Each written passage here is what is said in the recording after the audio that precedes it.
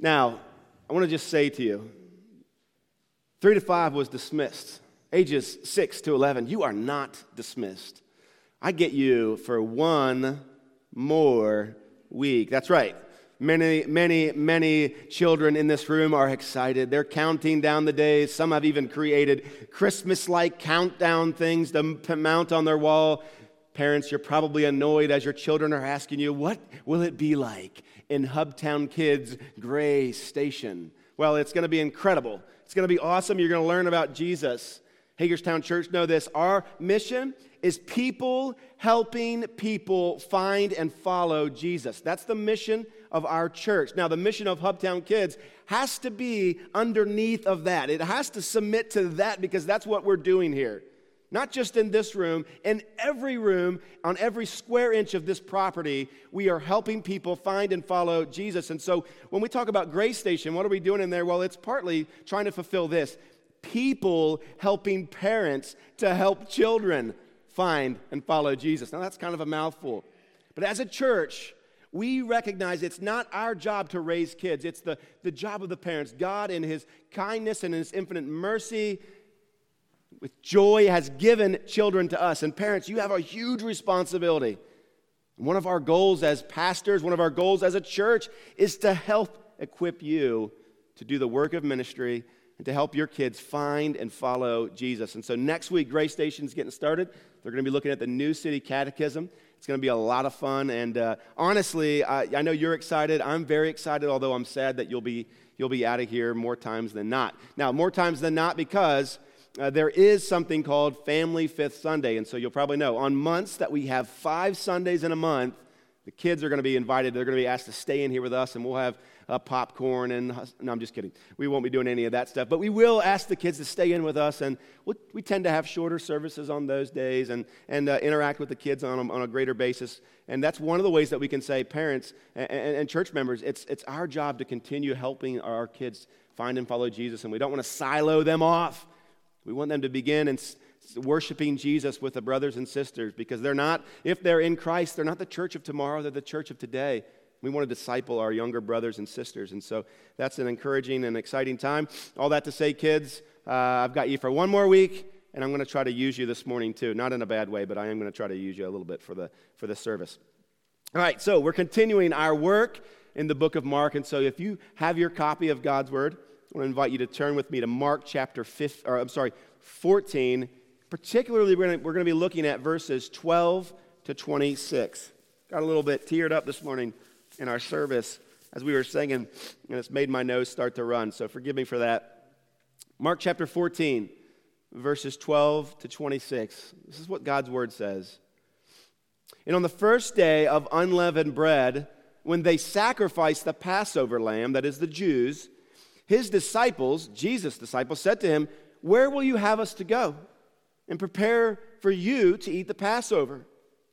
And He sent 2 of His disciples and said to them, "Go into the city, and a man carrying a jar of water will meet you there. Follow him, and wherever he enters, say to the master of the house, 'The teacher says, where is my guest room where I may eat the Passover with my disciples?' And he will show you a large room furnished and ready. There prepare for us." And the disciples set out and went out to the city and found it just as He had told them, and they prepared the Passover. When it was evening, He came with the 12. And as they were reclining at table and eating, Jesus said, "Truly I say to you, one of you will betray me, one who is eating with me." They began to be sorrowful and say to Him, one after another, "Is it I?" And He said to them, "It is one of the 12, one who is dipping bread into the dish with me. For the Son of Man goes as it is written of Him, but woe to that man by whom the Son of Man is betrayed. It would have been better for that man if he had not been born." And as they were eating, He took bread, and after blessing it, He broke it and He gave it to them, and He said, "Take, this is my body." And He took a cup. When He had given thanks, He gave it to them, and they all drank of it. And He said to them, "This is my blood of the covenant, which is poured out for many. Truly, I say to you, I will not drink again of the fruit of the vine until that day when I drink it new in the kingdom of God. Then verse 26, when they had sung a hymn, they went out to the Mount of Olives. Let's pray. Father, one more time, we display our dependence on you. Would you cause us to understand this text? Father, not just in some technical way, not some dry way, but Father, in a way that leads to life, in a way that illuminates our minds and our hearts. Do what only you can do. We pray this in the name of Jesus. Amen.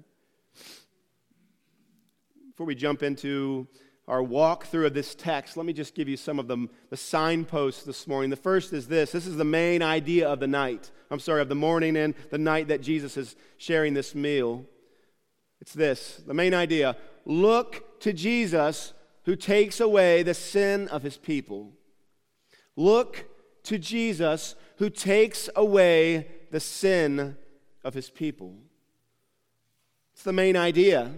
As we continue to walk through this text, I'm going to point out 5 considerations from this Passover meal. 5 considerations. The first is this, that there are lessons in the symbolism. This night in the meal, there was so much symbolism. Pointing back, pointing to the future, and even there, as we'll see in the present, there are lessons in the symbolism. 2, another consideration, there are some who only appear to be following Christ. This is a concerning fact, but it's a consideration from the text. There are some who only appear to be following Christ. The third consideration we'll look at is there is harmony between God's will and man's freedom. There is, in fact, harmony between God's will and man's freedom. Our fourth consideration, there is a spotless lamb. Praise God. There is a spotless lamb. And our fifth consideration, there is power in the blood. There's power in his blood. And so the main idea, look to Jesus who takes away the sin of his people. We've got these 5 considerations. We've got the text. Let's get moving. Look at verse 12. It says, on the first day of unleavened bread, when they sacrificed the Passover lamb, his disciples said to him, where will you have us to go and prepare for you to eat the Passover? Kids, this morning, you might be asking me, what is the Passover? Raise your hand if you're asking that question this morning. What is the Passover? Do you want to know what that is? Okay, no hand raised, but we did have one. Okay, so we're going to go through it. Well, for hundreds of years, the Jews had celebrated the Passover. It was a festival that actually had a meal at its center. That sounds pretty good, right? A festival with a meal at its center. And this meal and this festival was actually commanded by God, and its job was to remind the people of what God had done for them by rescuing them from slavery in Egypt. How many of you knew that the children of Israel for about 400 years were slaves in Egypt? They didn't have freedom. They weren't able to do their own thing. They weren't able to do to go and make decisions for their family that they would want to. No, they served their master. They poured their life out for the Egyptians. And the Passover was the way, it was the tool. The first Passover was the tool that God used to deliver his people from slavery there in Egypt. Do you ever wonder why it was called the Passover? You ever wonder why it was called that? It's because the Israelites were instructed to, on that night, they were to take a lamb. They were to sacrifice that lamb. They were to eat that lamb, but they were also to take the blood of that lamb. And they were to take and mark the top of their posts so that when the Spirit of God came over their home, if he saw the blood, he would pass over. And those who were in the covenant, those who by faith believed the words of God would follow these instructions. They would take that lamb and they would take its blood and put it on the doorpost. And those who were not in the covenant Those who by faith were not receiving grace, they neglected to do so. And as the Spirit of God came over those homes that had the blood were passed over. And those who did not have the blood suffered. They were afflicted. And in the morning, the tune of the Egyptians had changed.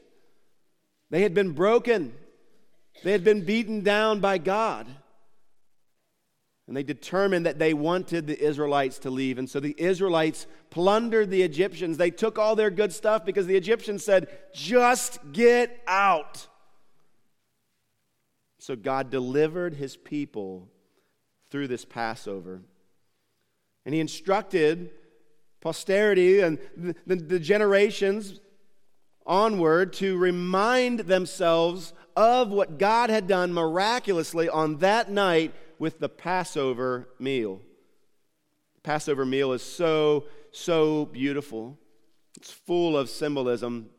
I'm going to read to you an excerpt because it would just be best if I read it and not try to recreate it. And so from the New International Commentary on the New Testament, I stole this statement. It's explaining the liturgy or the order of the night of what Jews would do on that night that Jesus was meeting with his disciples. They needed a room. They needed to celebrate the Passover. What would it have looked like? Something like this. The meal was framed within a liturgy whose core was the Passover prayer of the family head and the recitation of the Hallel Psalms, which are Psalms 113 to 118, by the way. And when those participating had taken their places, the head of the house began the celebration by pronouncing a blessing, first of the festival and then of the wine. When the Paschal company drank the first cup of wine, he would make this announcement.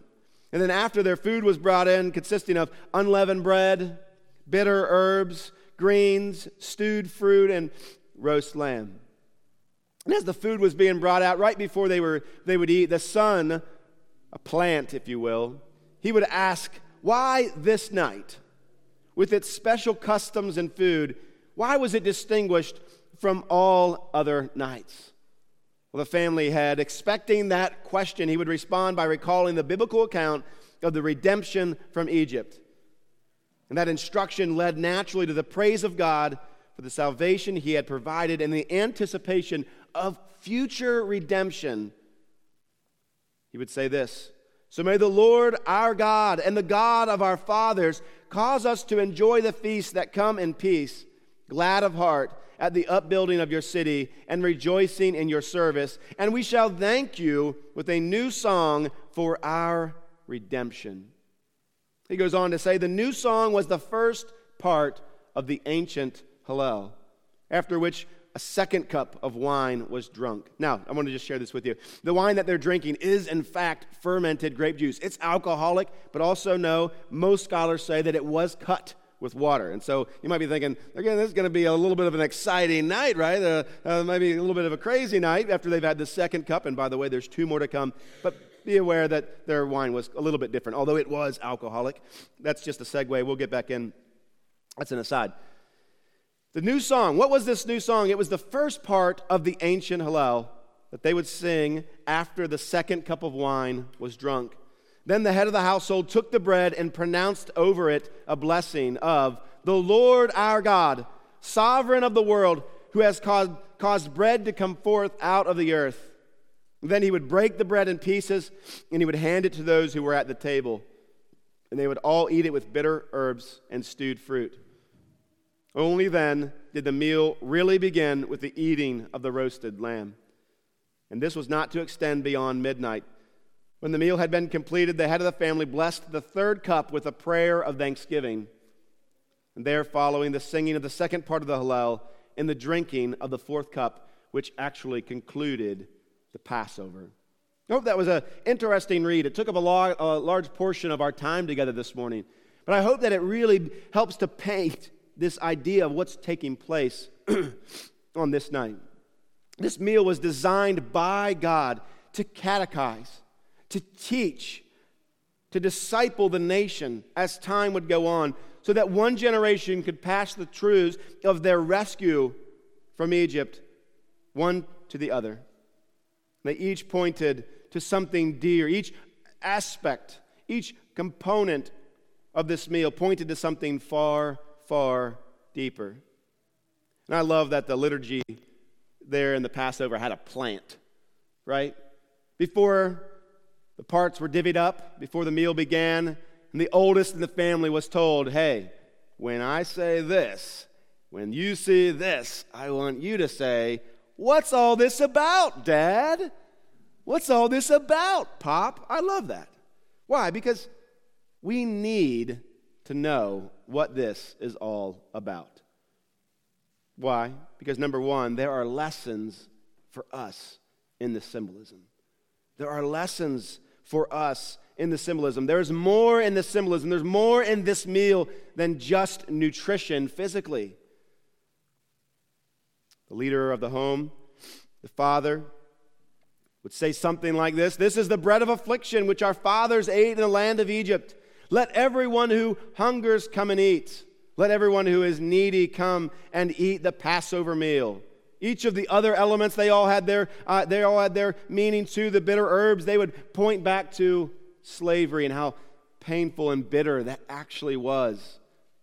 Even the stewed fruit that they would stew together, this just sounds lovely. They would boil it down. They would stew it down to where it even had the color and consistency of mortar. Now, it didn't necessarily taste like mortar, but it definitely was a reminder, a vivid reminder of the slavery that their fathers and their mothers had experienced. And then you had the lamb, and it was a reminder of God's gracious, our precious rescue, that passing over, that rescued them that night from Egypt. And so there was this vivid symbolism. In the Old Testament administration of the covenant of grace, the symbols were very, very rich. You could move past the Passover celebration and just look generally at the sacrificial system. There were so many special, unique, detailed instructions that God had given. And each of them had meaning. Each of them taught. Each of them pointed to a greater truth that was transcendent of their reality. In a physical sense, anyway. They all pointed to the fact, this sacrificial system pointed to the fact that God had entered into covenant with His chosen people. A covenant that they couldn't actually keep. You remember there at the foot of Mount Sinai as the law is given, what does Moses say? Do you agree to this? And they say, oh yes, we agree. We'll do all of this. We'll not break any of these commands. And yet in that same covenant that they're agreeing to with God, that God has called them into, in that same covenant, He has provided a way for that when they fall, when they fail, when they sin, they can still receive grace. They can still be forgiven. In the New Testament, we see some parallels. In this institution of the covenant of grace, we see the new symbols. What are the new symbols in our new covenant? Well, they're baptism. They're the Lord's Supper. Both of these are tools that we use, not just they're randomly happening throughout the life of a church, but they have deeper meaning. They mean something just like the Passover lamb, just like the sacrifice that would be made on behalf of the sins of the people. So baptism and the Lord's Supper are tools that we use to disciple one another. Not just our children, but one another as well. What is the Lord's Supper? What does it symbolize for us? Well, it symbolizes the broken body of our sinless Lord. It symbolizes the seal of the covenant in His shed blood, that the covenant is sealed. It's secure. It's the guarantee. We come to the table and we see His broken body symbolized. We see His blood shed, and that's symbolized too. And we're reminded of what Jesus had done for us and how He has rescued us. He's redeemed us in a very similar way to the Passover. You say, what does baptism symbolize? Well, it symbolizes for us being dead to sin, alive to God. It also symbolizes our being washed. What do you do with water? You wash. The water of baptism symbolizes how, by the baptism of the Spirit, that we have been washed by the blood of Christ. It represents our union with Jesus.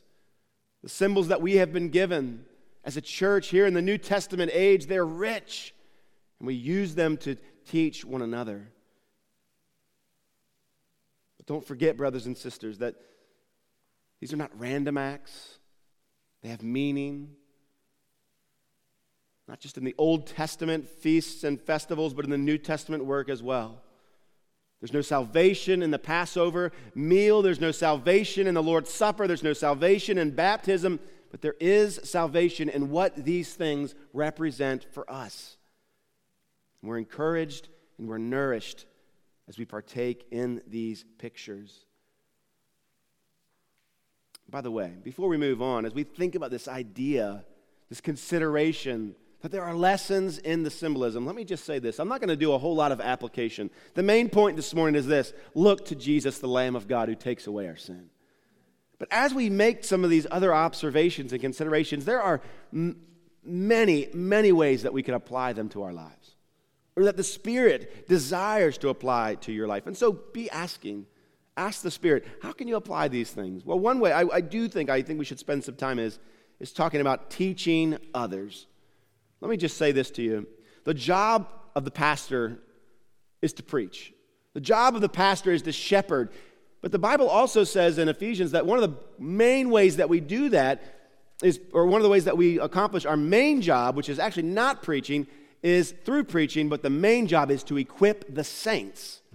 To equip the saints, to give you the tools that you need as an under-shepherd, under Christ, to equip his sheep with the things that they need. And so that's what I'm doing this morning.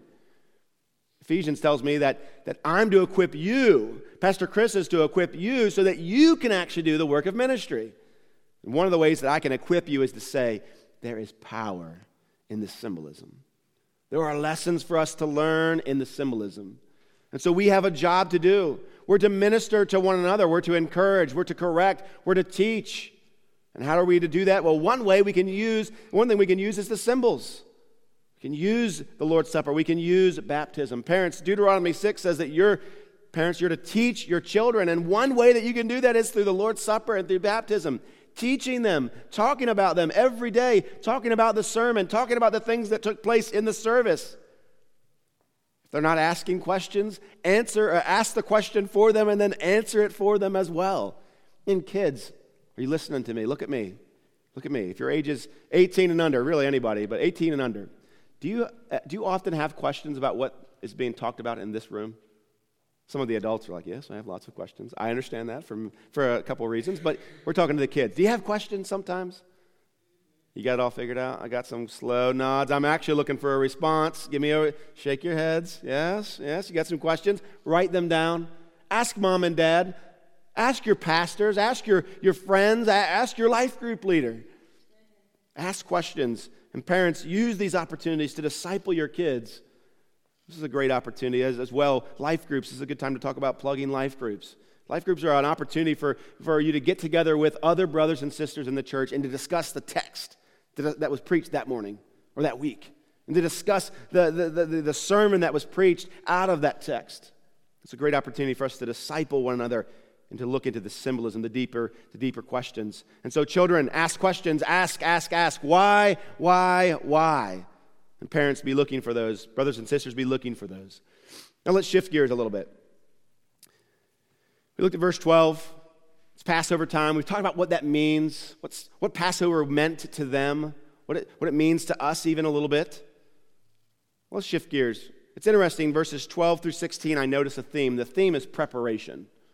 The theme's preparation. I notice in verse 14 that Jesus has prepared beforehand. By the way, that's what preparation means, right? Getting something together beforehand. He's prepared an agreement with the owner of this house. Now, we don't know in what form or fashion, but we know that this guy is expecting Jesus and his disciples to have Passover in his house, in the upper room. We know that. And so in some form or fashion, Jesus has made some preparations. We also see in verse 15 that the homeowner has made some preparations. In preparation for the Passover meal, he's gotten all the furniture together. He's cleaned it out. He's set the thermostat at just the right time. He's lowered the blinds and made it just right. Got the candles set out, everything that they're going to need to perform, to execute this Passover. And so Jesus has done some preparations in a physical sense. The homeowner has done some preparations, at least in a physical sense. But we keep reading. When the disciples entered into the city, they found that Jesus' instructions were accurate. And when they get there, just as Jesus had said, they go in and they begin their own preparation for that night. They prepared the meal. Well, what would that include? Just to kind of give you some vivid imagery here, they would actually be gathering the unleavened bread. They'd go into the market and purchase that. They'd go into the market and get some wine. Maybe the homeowner had it in his cellar. We don't know. But they would get it and they would prepare. They would prepare the bitter herbs and the sauce of dried fruit. They would gather the spices and all these other things. And they would maybe even perhaps cook the Passover lamb, all in preparation for that night. So there's a lot of things happening. There's a lot of preparation. And mind you, as all this preparation is building for this one thing, and it's that Jesus and his disciples will celebrate this final meal together in this room. Continuing to help color this night for you, know this. You've read it probably a dozen times. You know that Jesus has had the Last Supper. You've seen the famous picture, painting. And so you've seen it, but do you know what's happening emotionally? That while Jesus has regularly repeated to his disciples, I'm going to die. I won't always be with you. I'm going to Jerusalem. You're going with me. It's not going to end well for us. I want you to know that. Well, he said that repeatedly. They've had a really difficult time grasping that. They've had a really difficult time applying that and really seeing how that's going to happen, how it's going to take place. And yet still in their spirits, they know there's something different about this night. Just like the son would ask, what's so special about this night? The disciples are asking in a unique way, but similar. What's so special about this Passover night? And maybe they can't put their finger on it, but they know. In their souls, this is the end.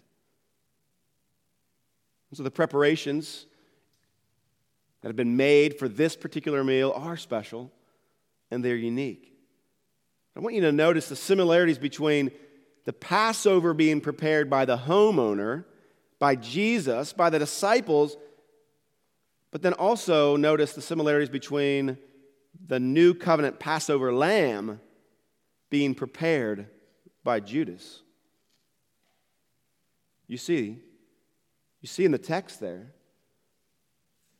right, as they get ready to celebrate the Passover, things are going well, the meal has begun, and what does Jesus say? One of you will betray me.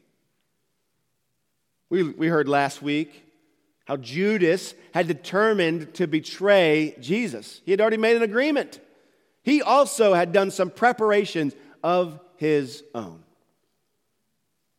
There's a lot of work gone into this night. I want to introduce a theory to you. It's a bit of an interesting theory. I think I could get along with it. I'm not sure if it's true or not. But the theory is that there was actually no lamb at this Passover. We know that the scriptures don't actually make any reference that in this particular night, in any of the Gospels, that they are actually taking and eating a lamb that night. Now, we know they shared a meal together. And we know they had some bread, and we know they did some dipping, and we know there was some wine, but we don't know anything about there being a lamb. And the theory kind of goes along like this, that Jesus' disciples were eating the Passover a day early. You see, Jesus wanted to eat the Passover, in a sense, with his disciples, but he wasn't able to do it on the day of Passover. Why? Because he would be arrested. He would be crucified. He would be buried, unable that night to partake in the Passover. And so the theory goes, according to this timeline, that actually on Thursday, in the evening, the day before, which is actually technically the day of, because Jews, their calendar's a bit different than us. We would say today started at 12 a.m. and it ends at 11:59 p.m., right? That's how we count time. But for the Jews, they would actually count the day ending when sun sets, which means the next day begins at sunset. You following me? And so the chronological order would still make sense that they were doing this on the day, technically, that the Passover would begin and the first day of unleavened bread. That still makes sense. Does that make sense? But it seems to fit because, again, there's no mention of the lamb. But what's really interesting, whether there's a lamb there or not, we know this, that God was also preparing a lamb. He was preparing a lamb, and it happened to be the same lamb that Judas was preparing. It's the same lamb that Judas was preparing. Look at verse 17. And when it was evening, he came with the 12, and as they were reclining at table and eating, Jesus said, "Truly I say to you, one of you will betray me, one who is eating with me." One who is eating with me. Again, they knew this was a special night. Now Jesus sucks all the air out of the room, kind of just rains on the parade. When he says to them, "One of you will betray me." In fact, he says he's so close. He's one of the 12. He's one of the guys that are sitting really close to me. He goes on to say it's one of the guys that's dipping bread in the same salsa bowl that I'm dipping my chip in. That's how close he is. He's not somebody at another table. He's not in the same restaurant. He's right there, their hands brushed together as they dip in the sop, as they go for that stewed fruit. He's not generally one of Jesus' disciples. He's one of the 12. This is the ultimate betrayal. To sit at table with the one that you will betray. This was prophesied in Psalm 41, verse 9. The psalmist says, "Even my close friend, in whom I trusted, who ate my bread, has lifted his heel against me." It's a sobering reality. One of the 12, they're sharing this meal with Jesus, would betray Jesus. And I can't help but think that Judas, when he first began to follow Jesus, did not see himself as a traitor. It's interesting how slow and even methodical our hearts can be turned from interest in something else other than Jesus and be led on to a full abandonment of Jesus and even, in some sense, on some level, murder of Jesus. We see it in the life of Judas. He loved money. He loved the things of this world so much that his heart was turned against the Lord. It's a warning for us this morning. Not all those who seem to be following Jesus are truly following Jesus. Sobering. That's the second point. That's the second consideration. There are some who only appear to be following Christ. There are some who are appearing to follow Christ who are really, that's all they've got. That's all they're doing. They just appear to be following Christ. They're not true followers of Christ. Matthew chapter 7, verses 22 and 23 say this. This is the words of the Lord Jesus himself. On that day, on that last day, many will say to Jesus, "Lord, Lord, did we not prophesy in your name and cast out demons in your name and do many mighty works in your name? Did we not travel with you for 3 years in your name?" But what does Jesus say? "And then I will declare to them, I never knew you. Depart from me, you workers of lawlessness." Now, I find no joy in pausing on this in this section. It's a painful reality that many will say to Jesus, "Lord, Lord." He was their Lord only in name and not in action. And yet their actions, because their actions were something entirely different. The question I would ask, the encouragement I would give, instead of exclaiming like the disciples, "Is it I?" Which is more of a, "It isn't I." That's more of what they're saying. "It wasn't me. I didn't do that." And instead of exclaiming, "I would never do that. Lord, I would never turn my back on you." That's definitely not me. What you said in Matthew 7, that's not me. It's not going to be me. Instead of saying, I would never, we would do well to actually say with true hearts, is it I? Is it I? Have I truly turned from sin? Have I fully placed my faith in Jesus? Am I looking only unto Him? One of the most difficult parts of this passage is coming to terms, though, with how Judas is responsible for his action. That little paragraph ends with saying it would have been better for that man if he had not been born. And yet it seems also that God, the Father, according to His will, this happened.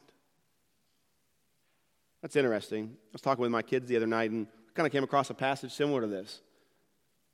How could somebody be responsible for their own actions, but God also will that those actions took place? That's a tough one, right?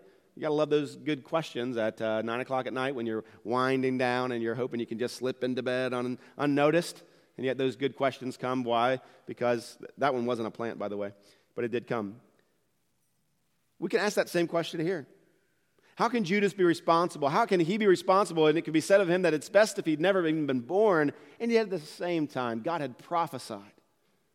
God had willed and even planned before time began in the covenant of redemption between the Father, the Son, and the Spirit that this very thing would take place. How are we to reckon these two things? I think the third consideration is helpful here, and it's this. There is harmony between God's will and man's freedom. God's will and man's freedom are not opposites. They are not at odds with each other. It's not that one can only be true. Both of them are true. Number one, we know that because the Bible says both are true. I'll give you another instance. We won't stay in any of these points too long. This isn't the first time that we see something like this. I'm thinking back to Genesis chapter 50. Joseph's brothers were no fools. Here, Joseph was second in command in all of Egypt. He had gotten there. His road was difficult. The way that he had gotten there involved his brothers betraying him, leaving him essentially for dead, cutting him off from the family and from the land, never to be seen again. And yet now, by an odd turn of events, all of his brothers were standing before him, his father included. Joseph, they're not sure how he's going to treat them, how they're going to react. And so they say, Joseph, our dad is dead. He's died now. It's been some time since we've come down to Egypt. This is an awkward conversation, but we want you to know, Dad said before he died, he told just us, by the way, which sounds a little suspect. Dad said, you're not to hurt us, right? He doesn't want you to do that. So don't get revenge now. That's his words, not mine. How does Joseph respond? Genesis 50. But Joseph said to them, having the power to destroy them, for they themselves to have been forgotten and blotted out, he says, do not fear, for am I in the place of God? He goes on to say, as for you, it's true. You meant what you did for evil against me, but God meant it for good, to bring it about that many people should be kept alive as they are today. I want you to notice something here. There are two active agents in that account. Two active agents. Who are they? Joseph says, you meant, you actively desired and acted accordingly that this thing would happen. You meant it for evil. And he says, but God also, same word, God also meant it for good. How in the world could that be true? The Bible says that it's true. The Bible says that both these brothers were responsible for the act. They desired, they wanted, that was their free choice to betray. And yet simultaneously it was the will of our Father in heaven that they also be betrayed. And so two active agents, brothers meaning it for evil, God meaning it for good. Judas meant it for evil. He'd made a poor decision, an evil decision. But what happened? God meant it for good. And God meant it for good that many people, brothers and sisters, would be saved alive. The betrayal of Judas, evil as it was, he is responsible. And yet at the same time, God meant it for good. And God was intending it to save many people alive. And so it's been said of human freedom and the sovereignty of God, the divine will of God, it's almost as if they are two rails on the same train track. They're going in the same direction. They're always parallel, never one crossing the other, never one turning to the left while the other right. They're always in sync. This is what we see in the Scripture. In a similar way, as we try to understand the Trinity, it blows our minds, but this is what our minds have been given to believe and to receive. And so, much preparation has gone into this night. Jesus, the master, he secured the meeting place. The owner of the house has furnished it. He's reserved it for them. The disciples have laid out the course, the drinks, the food. But this meal, for centuries practiced, it's meant more than just deliverance from Egypt. It's meant deliverance from Satan and from his kingdom. It's meant deliverance from sin, from death itself. And the Father, God the Father, has also done some preparation on this night. He's done some preparation of his own. He planned before time began. He secured in his Son a precious, spotless lamb. The divine Trinity, before time began, covenants together according to the plan of the Father. The Son would die for the church. And here, in that moment in time, the traitor was acting accordingly with different desires, following the desires of his own heart under no coercion. He also did what he wanted to do freely. So the table has been set much like it has this night. It's been set for centuries before. It's been set for centuries after in a similar way. But what's interesting here is we think about the preparation of this meal. Generally, I just want you to now shift and see the change of this meal. The meaning of this meal is about to find a new and greater location. Greater than a small, spotless lamb, now onto the lamb that the Father has prepared. Remember, in the context of the Passover meal, it's a reminder of the rescue of God's covenant people from slavery. It's a reminder of the spotless, little perfect lamb whose bloody death was a necessary part of their deliverance. And that's the backdrop. That's the preparation. That's what's in the minds of the disciples. That's what's set before them. It's the water they're swimming in, as it were, this night. This deliverance, this rescue, all made available by this little lamb. Jesus is about to make a connection for these disciples and for us this morning as well between that old story and what it represents and what's taking place that very night. What's already been set in motion. It's why he came to this earth. It's what the last 3 years had been about. He came to serve and not be served and to give his life as a ransom for many. So look at verse 22. This is the final section that we'll look at this morning. And as they were eating, the Bible says, he took bread, and after blessing it, he broke it and gave it to them and said, "Take, this is my body." I mentioned a moment ago that there may not actually have been an actual lamb on the menu that night. But whether or not there was or wasn't, here before them, Jesus is saying, "I am an even better lamb." He's saying, I'm the best lamb that's ever been at a Passover meal, and I am the final lamb that needs to be at a Passover lamb. And so we see in these verses, starting in verse 22, this fourth observation, this fourth consideration, and that is that there is a spotless lamb. Now, you probably know a little bit about the sacrificial system that God had given to the Israelites.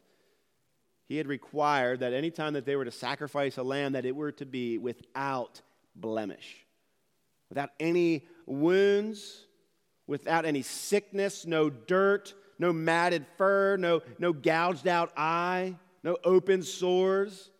It had to be a spotless lamb without birth defects.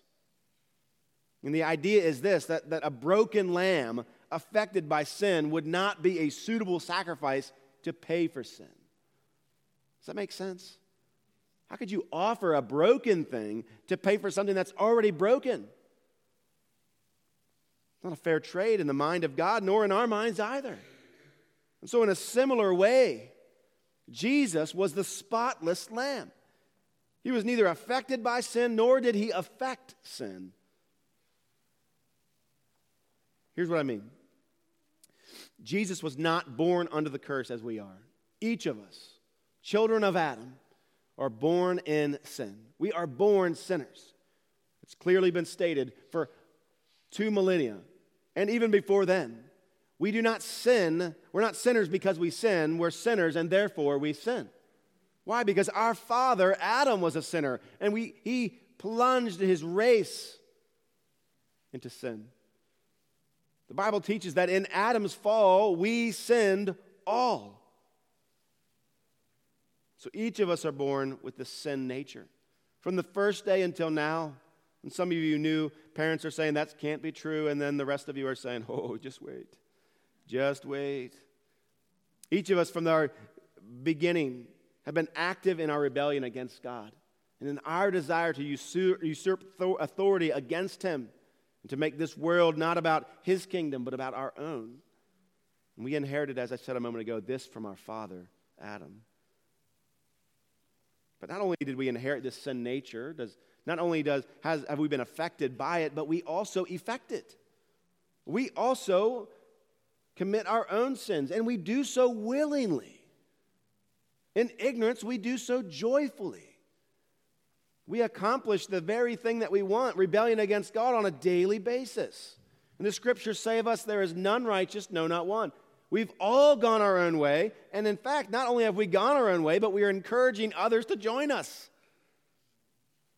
This is not true of Jesus. Not only is his body not affected by sin, not only was he not born with a broken body, but he also was not affecting sin. He also was not sinning in any way.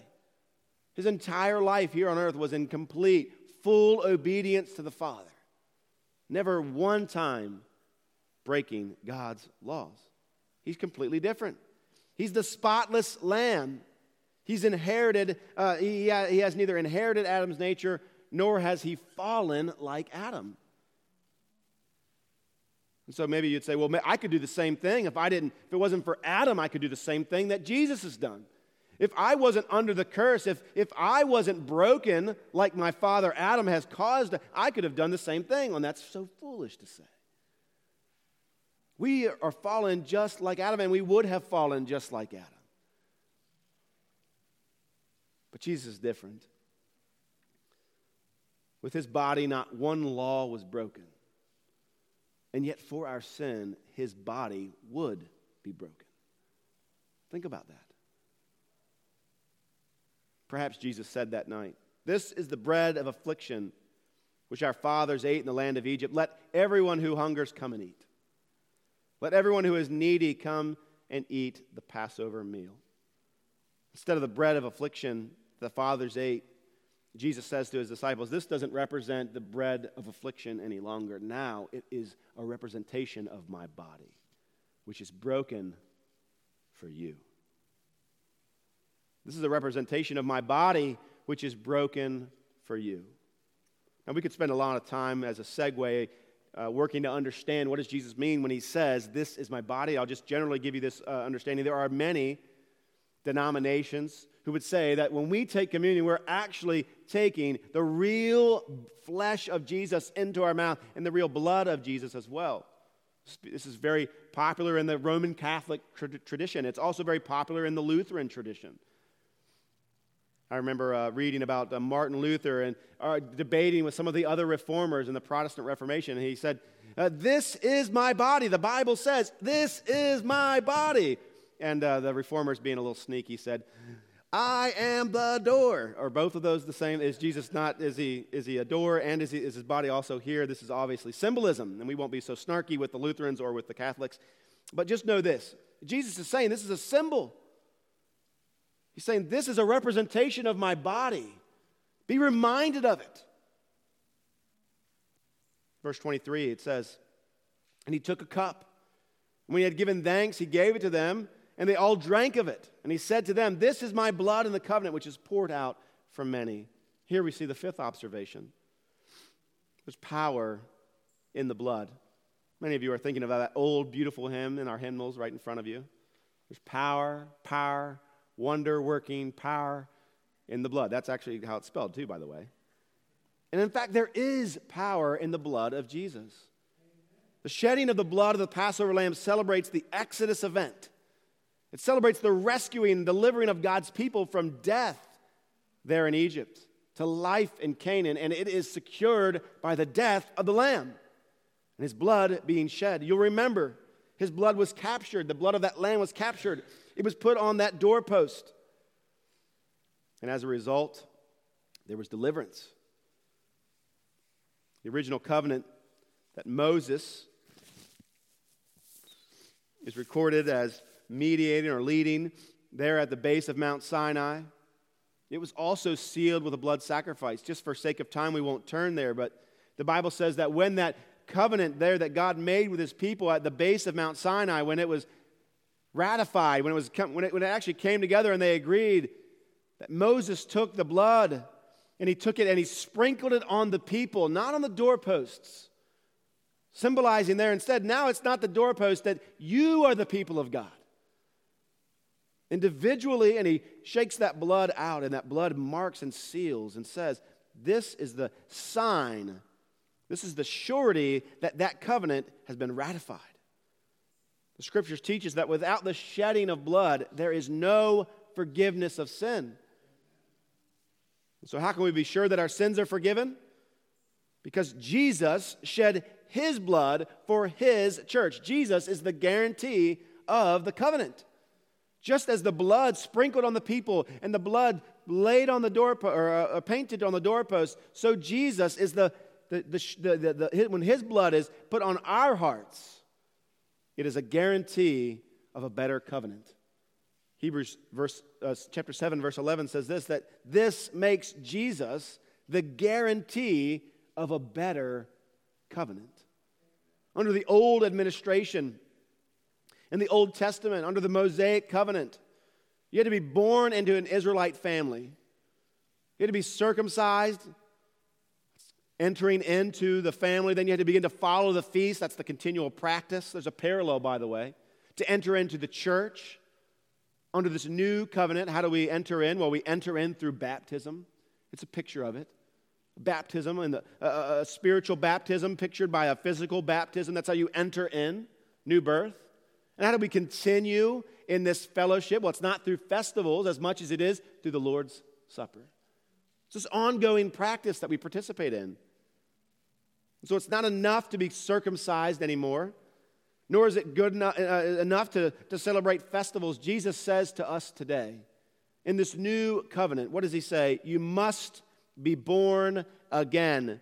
And the meaning of the Passover that Jesus is pointing to as he raises up that cup is he's saying, you must be born again, and you must drink of this blood. This blood must cover you, my blood.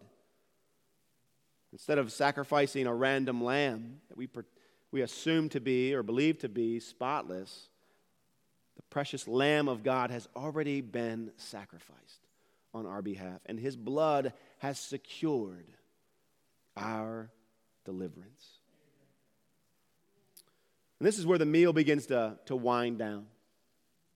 Verse 25. Truly I say to you, I will not drink again of the fruit of the vine until that day when I drink it new in the kingdom of God. I'll not drink this cup again. Without proper context, we might just think, well, Jesus is going to be thirsty for a while, and he's not going to be able to take another glass of wine for a while, and so that is what it is. But that's not what's happening here. Jesus, remember, he raises the third cup. That third cup. The But the first cup, what did it represent? The first cup, it represented God bringing you out.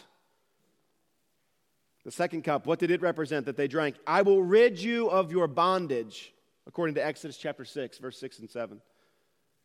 The third cup, what did it represent? I will redeem you, which is what he was doing this very night. He's about to be arrested. It's the beginning of the night of the Passion. He'll be crucified the next day, buried. He'll rise again on the Lord's Day, Sunday.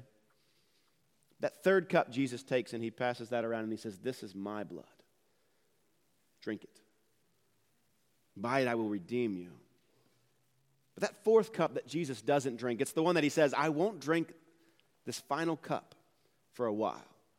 What does that fourth cup symbolize? Well, it symbolizes that God taking his people unto himself and being their God, as we see throughout the New Testament and the Old Testament. This is the promise in Jeremiah 31. This is the promise in Genesis chapter 3. This is the promise ultimately that we see fulfilled in Revelation 21, verses 3 and 4. This is what the Word of God says. And I heard a loud voice from the throne saying, behold, the dwelling place of God is with man.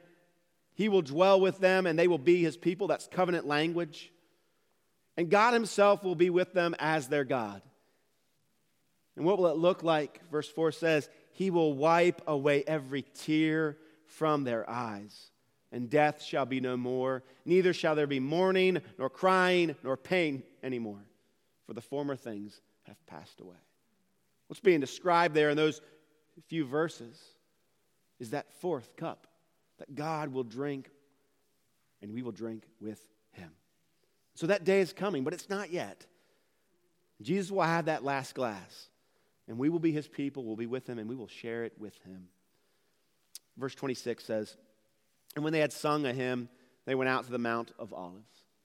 Now maybe you're thinking, well, which hymn did they sing? Did they sing Victory in Jesus? Maybe they sang There's Power in the Blood. Well, actually, the hymn that they sang was likely a part of that Hallel psalm, which is Psalms 115 to 118. I read through those psalms. I've read through them many times, but I read through them particularly in preparation for this sermon. And at the very end of chapter 18, there's a part that kind of stuck out to me. I think it'd be really helpful for you to look at it. So if you have your Bible with you, would you turn to Psalm 118? If you're new to reading the Bible, just close your Bible up, try to hit the middle, split it right down the middle, and you should be in the Psalms or somewhere close by. Go to chapter 118. Should be on the screen for you as well. You got the preparation of the Passover. A lot of people working, behind the scenes, even God himself. The execution and really the reinvention of the Passover meal. And after all of these take place, how does the night end? How does the meal end? Well, I think it probably ends in Psalm 118. And they sing it in a loud and kind of obnoxious way all together. Not like we sing it. We sing so pretty. They sing this hymn loudly together. I just imagine with my mind that they sang this. I've got good reason to believe. They sang Psalm 118, and they ended with 26 to 29. Look at this. Blessed is he who comes in the name of the Lord. That's Jesus. Jesus has come in the name of the Lord, and they end that night saying that. Blessed is he who comes in the name of the Lord. Oh my goodness, this is him. We bless you from the house of the Lord. Who's that? That's the church. That's the church, not the building. That's the people of God that are drinking the new covenant in his blood. They just saw the Lamb of God who came in the name of the Lord. And now they're saying, we bless you from the house of the Lord. They've sang this. They've sang this hymn, this psalm, numerous times. Bless you in the house of the Lord. That's the church. Verse 27, the Lord is God. He's the point of the covenant. This is the point of the covenant. I will be your God. You will be my people. That's the covenant. That's the covenant of grace that we've been invited into. It goes on. And he has made his light to shine upon us. What's that light? It's the gospel. It's the gospel that's pictured in the Passover. It's the gospel that's pictured in the Lord's Supper. He's made his light to shine on us, the gospel. And now what are they to do? What's the psalm say? Bind the festal sacrifice with cords. Bind them up. That's Jesus. He's the festal sacrifice. He's going to be bound up right now. In fact, in some sense, physically, he's only moments away from that. A few hours, I should say. He's the festal sacrifice that willingly allows himself to be bound. And it says, what? What are we going to do? Now that we've bound this festal sacrifice with cords, will we go to the horns of the altar? And where is that? That's Golgotha. That's Calvary. That's the cross, which is why he came. Verse 28, the psalm comes drawing to a close. You are my God. I will give thanks to you. Again, this is covenant language. You are my God. I will extol you. Verse 29, oh, give thanks to the Lord, for he is good.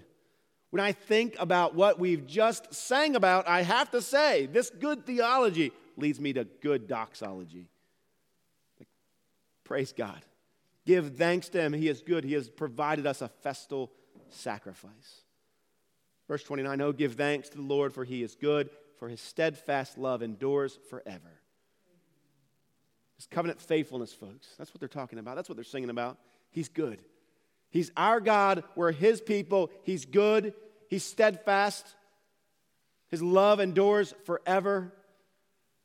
It never ends. Again, that's covenant language. Don't miss this. We're coming to an end. This is it. When John the Baptizer, when he first saw Jesus, what did he exclaim? When he first saw him, behold the Lamb of God who takes away the sins of the world. Here tonight at this Passover, Jesus was that Lamb.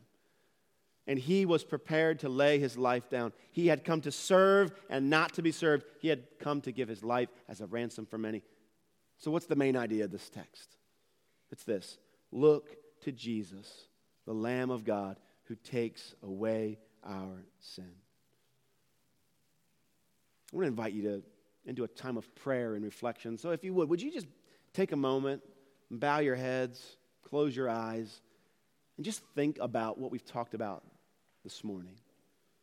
Think about this Lamb who takes away our sins. And I just want to ask you, a moment ago I reminded you of this truth that's painful, but it's there. That not all who say, Lord, Lord, will enter into the kingdom of heaven, because Jesus doesn't know them. So my question for you is this. Is the blood of Jesus truly applied to your heart? Is the blood of Jesus truly applied to your heart? If you say, I'm not sure, let me invite you to this. Jesus said, shortly after he was declared the Lamb of God, he said, repent and believe the good news. The good news is that he has come to take away the sins of the world, just as John had declared. And so what are you to do? What are you to do this morning?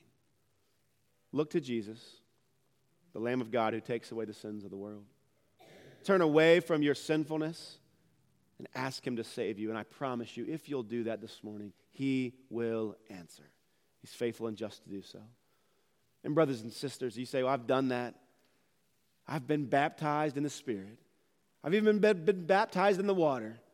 Well, my encouragement to you would be, continue to come to the table and receive the reminder of the work that Christ has done on our behalf. Continue to meet there. Let's pray.